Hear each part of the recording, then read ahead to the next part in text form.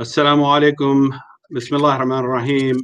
Welcome everyone, and thank you for joining us for this historic occasion, the Imam Ali Conference, celebrating the spirit of reform hosted by Maulana Sayyid Jawad Khizvini Group, who tirelessly work on social, political, religious, and humanitarian issues with the aim to provide a platform for American Muslims to advance political, social, economic, and religious goals important to our community.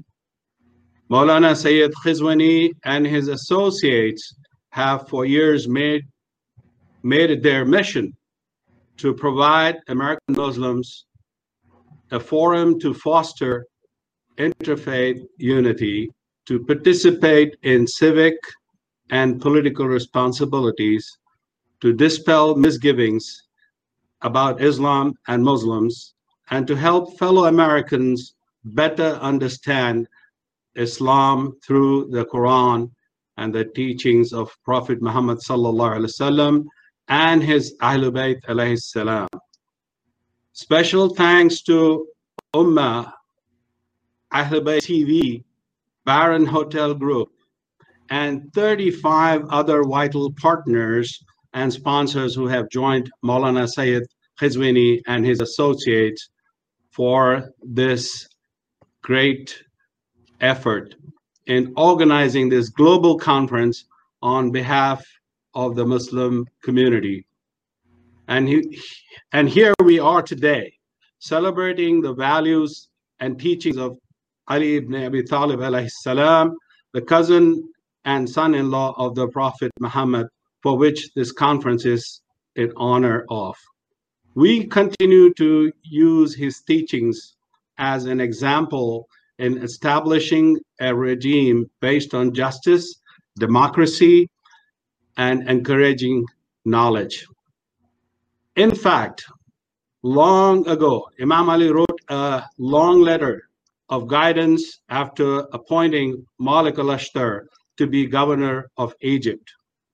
He advised the new governor that his administration will succeed only if he governs with concern for justice, equity, probity, and prosperity for all.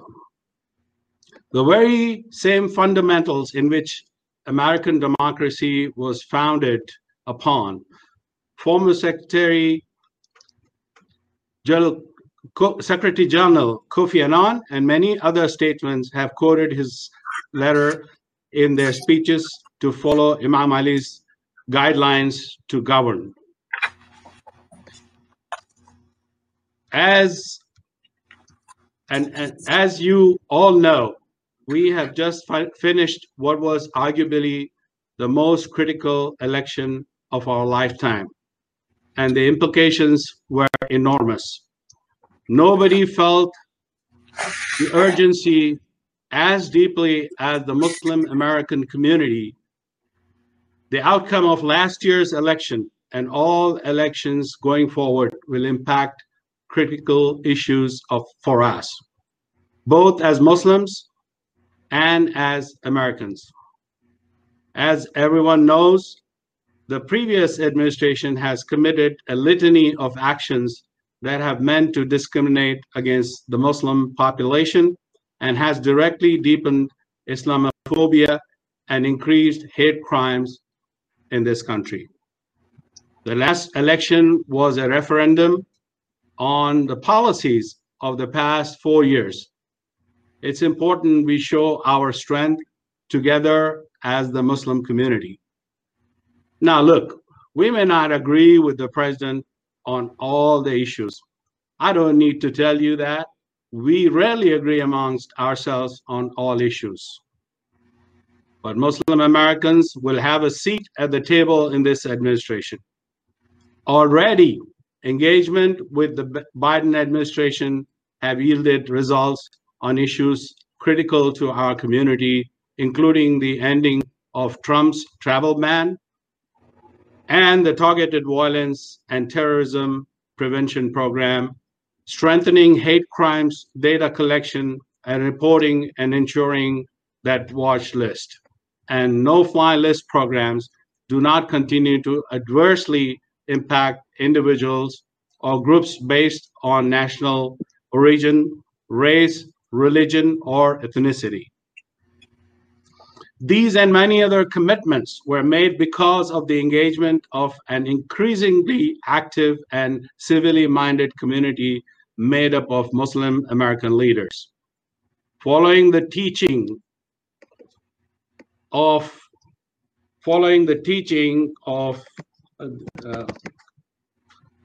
sorry, I'm getting muted here. Following the teaching of Imam Ali, this civic engagement in our duty, not only as American, but as Muslims, because neglecting this duty renders us complicit in the election of leaders who spread racism and Islamophobia. And of course, today we are joined by a very special guest who is very dear to me, and I've had the honor and pleasure of introducing him at various forums in the past 16 years as he has been serving in Congress. He has known our community very closely. He is a member who have visited our various centers and mosques, including IPF Mosque in Houston, when he was hosted by our great leader, Marhum Maulana Sayyid Zaki Al-Suwaij, for iftar right after the inauguration of the mosque.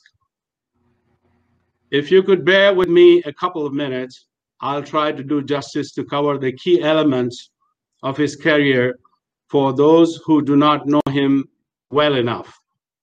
Our honored guest this evening is a man who, on January 3rd, 2021, took the oath of office to serve the people of Texas's 9th Congressional District and began his 9th term in the United States House of Representatives.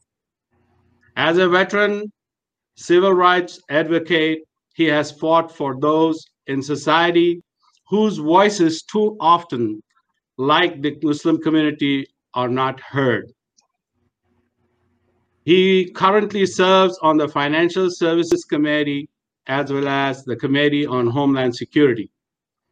On the Financial Services Committee, he serves on 3 subcommittees: diversity and inclusion, housing, community development, and insurance, as well as the oversight and investigations, where he holds the position of a chair. On the Committee on Homeland Security, he serves on 2 subcommittees: emergency preparedness, response and recovery, and border security facilitation and operations. Within the Democratic Party, he holds the position of assistant whip. Born in Louisiana, in New Orleans, Louisiana, his family taught him the importance of positive preparation through education and righteous resistance to overcome persistent injustice. He attended Florida A&M University, Howard University, and the Tuskegee Institute. Without receiving an undergraduate degree, he enrolled in the Thurgood Marshall School of Law, where he earned his Juris Doctorate in 1973. After graduating from law school, he co-founded and co-managed the law firm of Green, Wilson, Dewberry, and Fitch. Throughout his career, he has enjoyed the respect of his colleagues as well as wide cross-section of community leaders who have praised his legal skills, impeccable character and ability to work with people of diverse background. As a testament to his exceptional service to the community and in recognition of his outstanding professional achievement as well as his superior leadership ability, he has received numerous rewards and accolades. Steadfast in his commitment to serving the communities he represents in Congress, he is a member of the Congressional Asian Pacific American Caucus, which is CAPAC, as well as the Congressional Black Caucus, CBC. As evidence of how truly blessed he believes he is, when asked, "How are you?" he often responds, "Better than I deserve." And of course, on December 15, 2015, he announced on the House floor in front of all his peers and constituents that he stands in solidarity with the Muslim community. Please let me welcome my brother and my good friend, our leader, Congressman Al Green. Thank you very much. Well, thank you very much. Assalamu alaikum. What a wonderful thing to have a friend such as the Honorable Lutfi Hassan, who has been with me from the genesis of my journey, for the most part, to Congress, and has stayed with me. And I say it's wonderful to have such a friend, because sometimes it's difficult to maintain friendships with people who tend to be a part of the avant-garde, who tend to be on the cutting edge, who tend to believe that the words liberty and justice for all means liberty and justice for all, who tend to believe that government of the people, by the people, for the people includes all of the people. My good friend has stayed with me through the good times, but more importantly, through the very difficult times. And for this, I will always treasure his friendship. I am grateful for this great honor that you have accorded me, the preeminent privilege, the superlative pleasure, and the splendiferous honor to speak to you today. It is a wonderful thing to have people who are willing to sit, listen, and hear your words.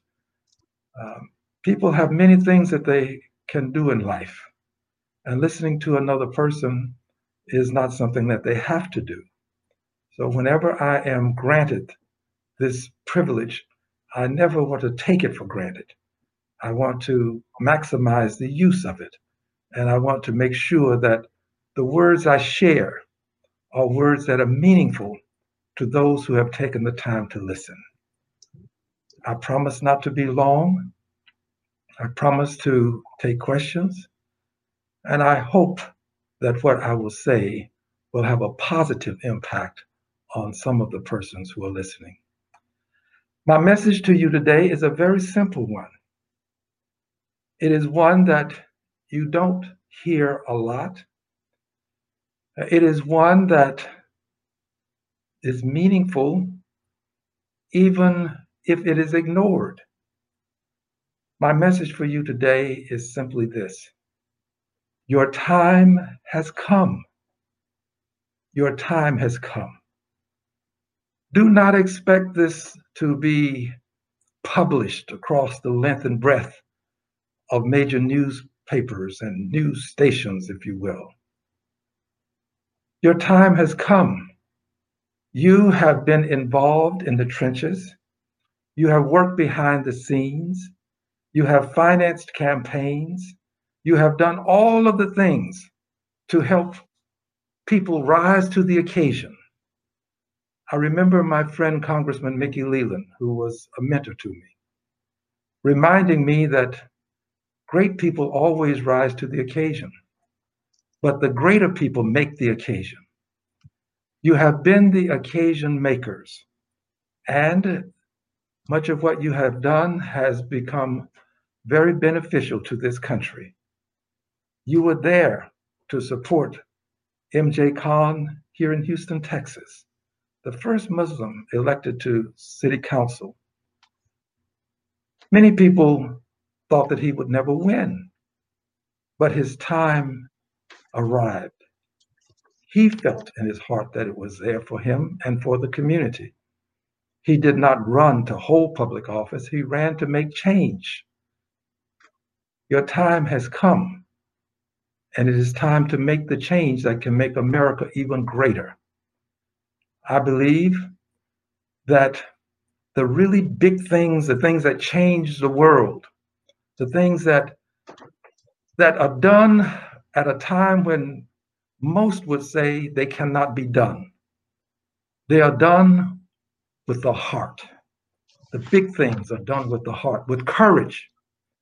Dr. Martin Luther King was a great orator, but there were other great orators of his time. Dr. King was an intellectual, but there were intellectuals of his time. The thing that set him apart from the other intellectuals and great orators was his courage, his heart. He took positions that others knew they could take, but did not. They dared not do so because they were waiting on the perfect time. They were waiting on all of the stars to align. The stars most often align once you have made the decision. Before the decision is made, the stars are rarely aligned. And you must believe, as I do, and we should, that if you are taking a righteous stand, if your desire is to bend the arc of the moral universe toward justice, we have to believe, because we are believers. We have to believe that there will be an alignment. For some, it would be chance and circumstance, but for others, it can be divine intervention. But there will be an alignment that will make a difference. I assure you, there was no one that I knew who believed that Barack Hussein Obama could become president of the United States of America. No one. All of my friends. We thought that it would be appropriate to support him because he had the courage to do it. We knew that he had the credentials. We knew that he could make a difference, but we supported him for the most part because he had the courage to do it.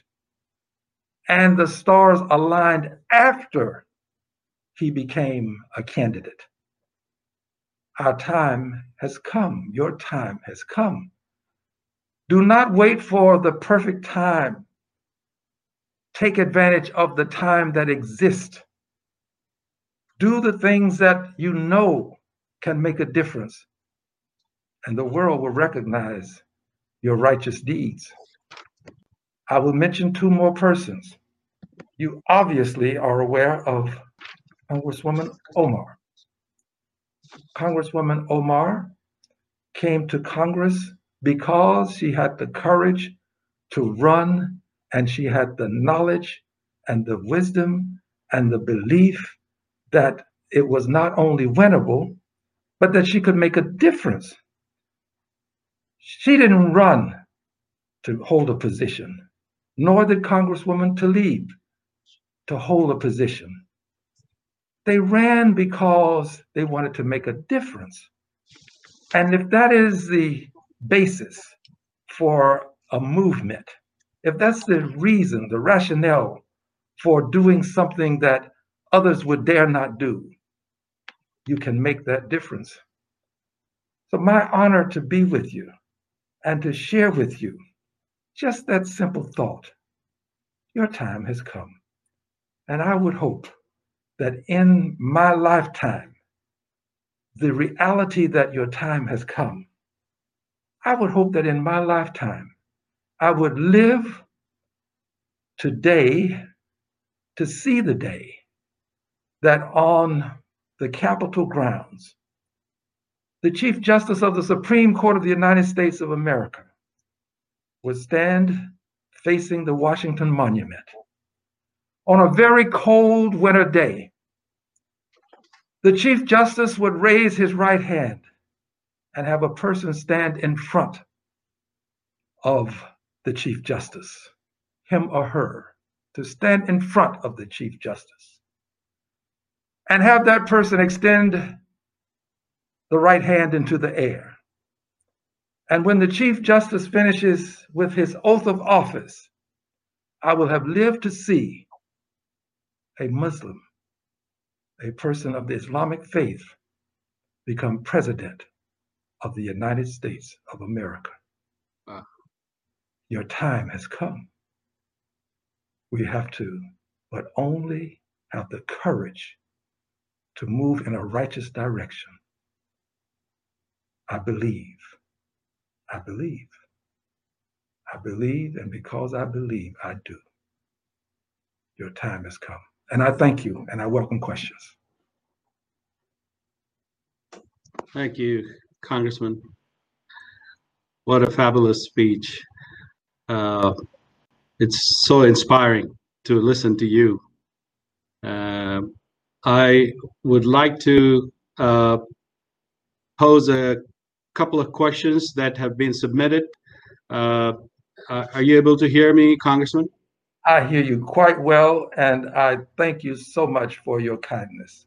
So ever so much. Thank you. You are so dear to all of us, Congressman. Our community celebrates that we have actually someone, a leader like you, that is guiding us. So we are indebted to you for your friendship. And I want to thank you one more time for your kindness and your friendship. Let me pose this question. A couple of questions have already been submitted. With the understanding about how important participation in the electoral process is, how exactly do the Muslims community participate? Thank you. You are already participating. I would suggest that we add another phrase to the question. How do you participate at a different level? Because you have supported persons who are now in the White House. And I don't mean simply as persons who are there to aid and assist the president and vice president. You have supported persons who now occupy the top two offices in this country, president and vice president of the United States. I believe that the next level of participation is to run for office. I believe that we should select persons to run, and we should do all that we can to support righteous candidates who want to run for office who happen to be of the Islamic faith. I believe that when you select, the next step in the process is to elect.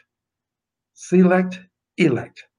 That means that we've got to do all that we can to make sure that those persons get the votes that are necessary, the votes that can make the difference in an election.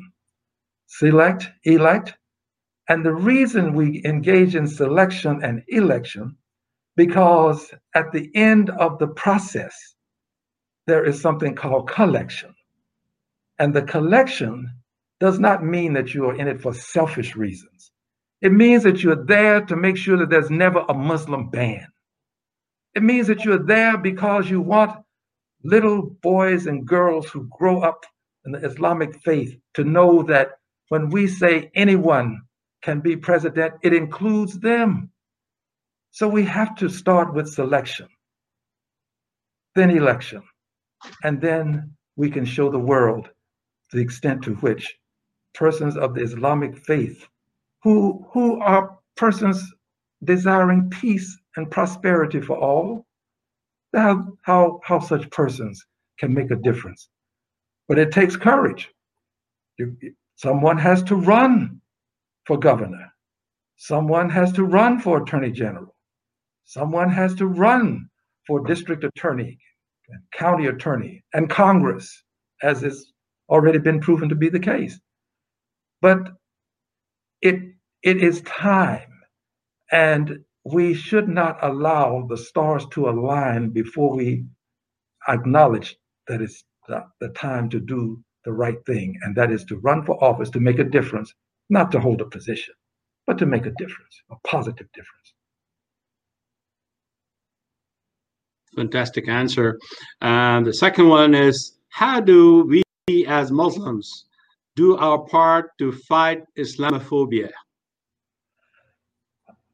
We as Muslims, and by the way, I'm Christian, but I say we as Muslims because, quite frankly, the tenets the righteous tenets are the same for the religions. Righteousness transcends the caption that we frame ourselves with.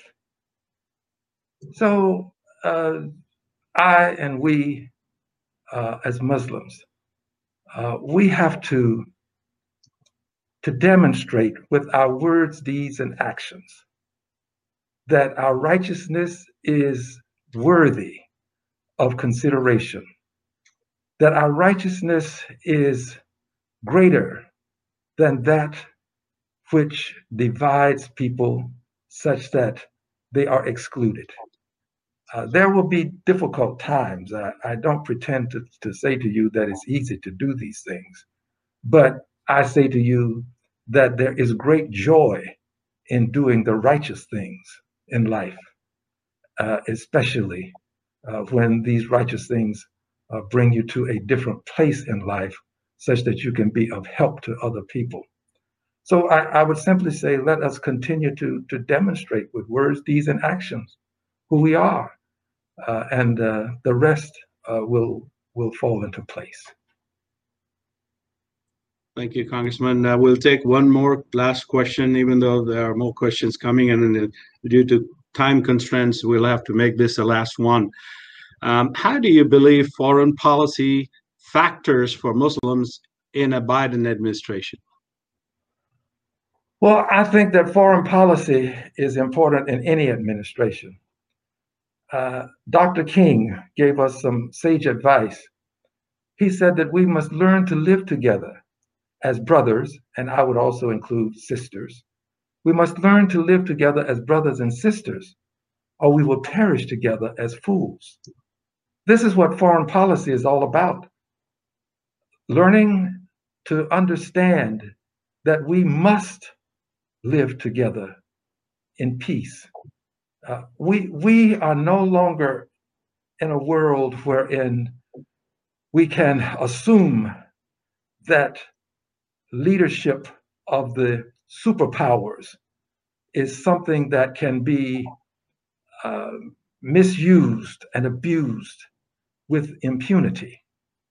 The world has changed so much in my lifetime and yours, my dear brothers and sisters. It has changed so much that it is a fragile place. And if nothing else, we should understand from the previous administration, and I don't want to become overly concerned with the previous administration, but I think this is a good time to use it as an example. We should have learned, I believe, just how fragile the relationships in the world are, and how fragile the democratic principles that we cherish in this country are. We never thought we'd see an insurrection in Washington, D.C. Prior to that January date. I did not. I knew that there might be a protest and a demonstration, but not an insurrection. And the previous administration did not value diplomacy. Diplomacy is the art of maintaining peace. It's the art of being able to understand the other person's point of view and also having that person share your point of view. We have to live with sovereign countries now, many of whom have the power to change the world as we know it in an instant. In an instant. Please do not become fearful of what I'm about to tell you. Don't become fearful. Let it lead you to greater understanding, because I'm about to tell you something most significant. We live in a world now where even a minor nuclear device can create chaos unlike we have never seen. No one knows what capital markets would be like the day after. No one knows what the boundaries will be the day after. So diplomacy has to prevail over kinetic actions, because if we fail with diplomacy, we may not be able to put the genie back in the bottle such that we will have the normalcy that we desire and appreciate. I think that the Biden administration, to be more specific, has demonstrated a desire to extend the hand of friendship to all.